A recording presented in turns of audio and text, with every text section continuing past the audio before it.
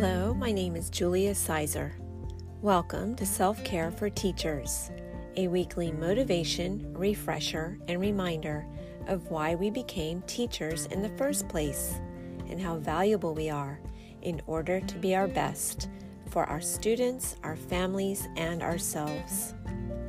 In this week's episode, we will discuss conflict, how it arises, who it arises with in our work as teachers, and ways to recognize and resolve it.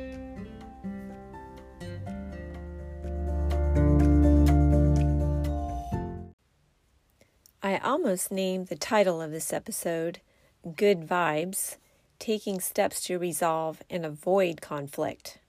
But I didn't, because you can't avoid conflict. People are everywhere. And unless you live in complete isolation, you will encounter conflict with others from time to time. This is definitely the case in our work as teachers. Every day, we are surrounded by people of all ages and backgrounds, from students to our peers, administration, and parents, even our own families. And as such, even though we plan for routine and consistency in our days, we are met with challenges and the wants, desires, and expectations of all of these people. So, with that, conflict is inevitable. So, the question is, how do we handle conflict in a healthy and productive way in order to prevent diminishing our efficacy as teachers? First off, here are 4 common signs that conflict may be brewing. Number 1, the person you are conversing with is in a bad mood. That has nothing to do with you, necessarily. Number 2, we take offense toward that person because we may automatically believe we are the source of the bad mood. Number 3, there is a situation you have to deal with that you believe is going to create an adverse reaction in that person in which the other person may be involved. This may or may not be the case. And number 4, lack of communication. Unspoken thoughts, feelings, plans of action, or ideas can cause both parties to assume what the other wants, and this can become particularly difficult to fix.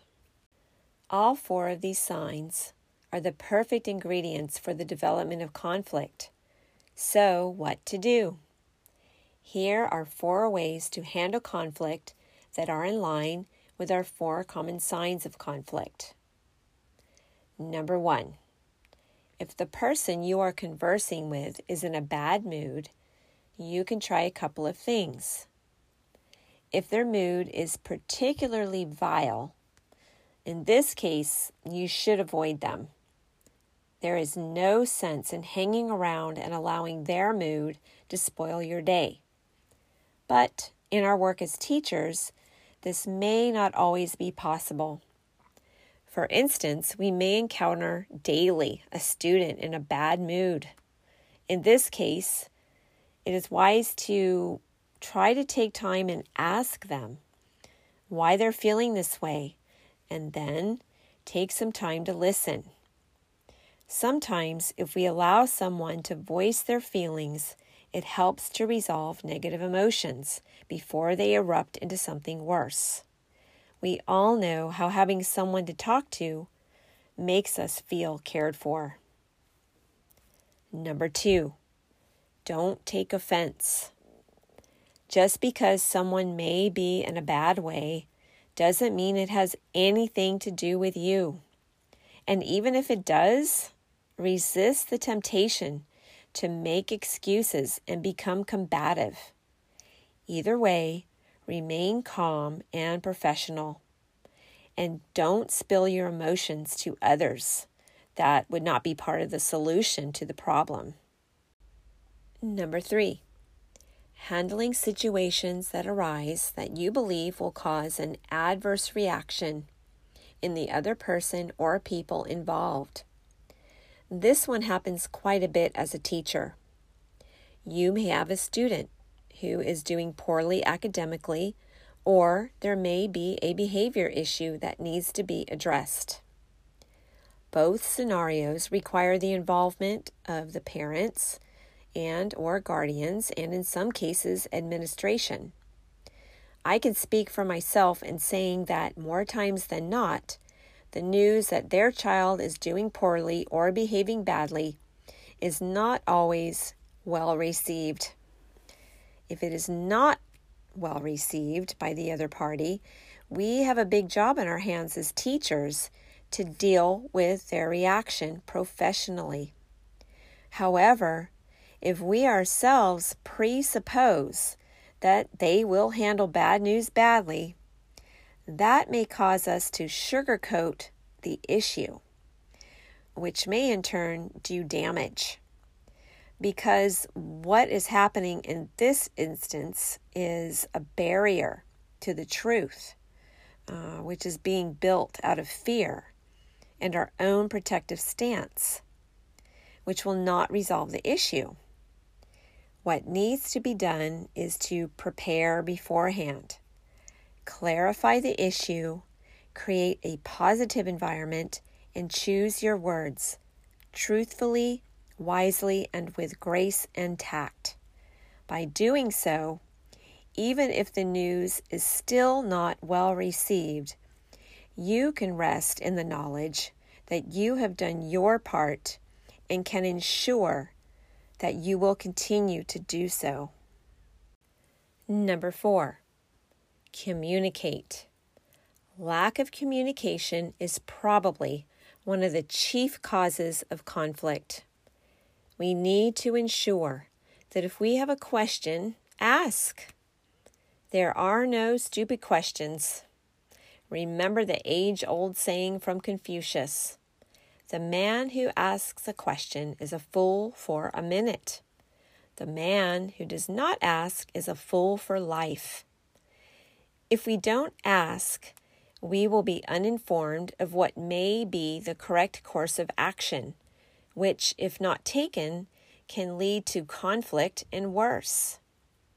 Communicating our plans, ideas, thoughts, and feelings in a constructive way to the right people at the appropriate time can create a fruitful exchange, free of conflict. And even if both parties have opposing ideas, your preparedness and communication breeds confidence, not arrogance. And the confidence can squelch the embers of conflict. I mentioned at the beginning of speaking about conflict that it is unavoidable. As a matter of fact, conflict avoidance will produce what you are trying to avoid, which is conflict. Whether we are at home or in the classroom, conflicts arise. That is a fact of life. It is in those times that we benefit from taking a deep breath and reminding ourselves that we are adults and we are professionals as well as critical thinkers. Life can catch us off guard, and the day-to-day events of life can become jumbled together, resulting in a grouchy mood and cluttered thinking.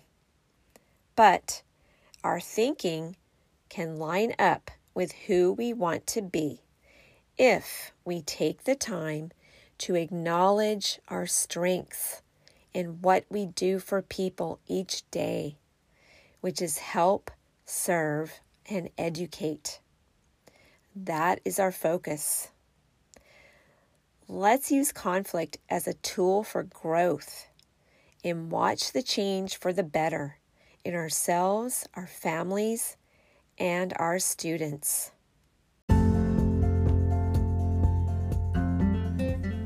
Thank you for taking the time to listen to this podcast. I would appreciate it if you would leave a review or comment. It truly means so much to me and helps my listenership. I've said before that I'm not an expert.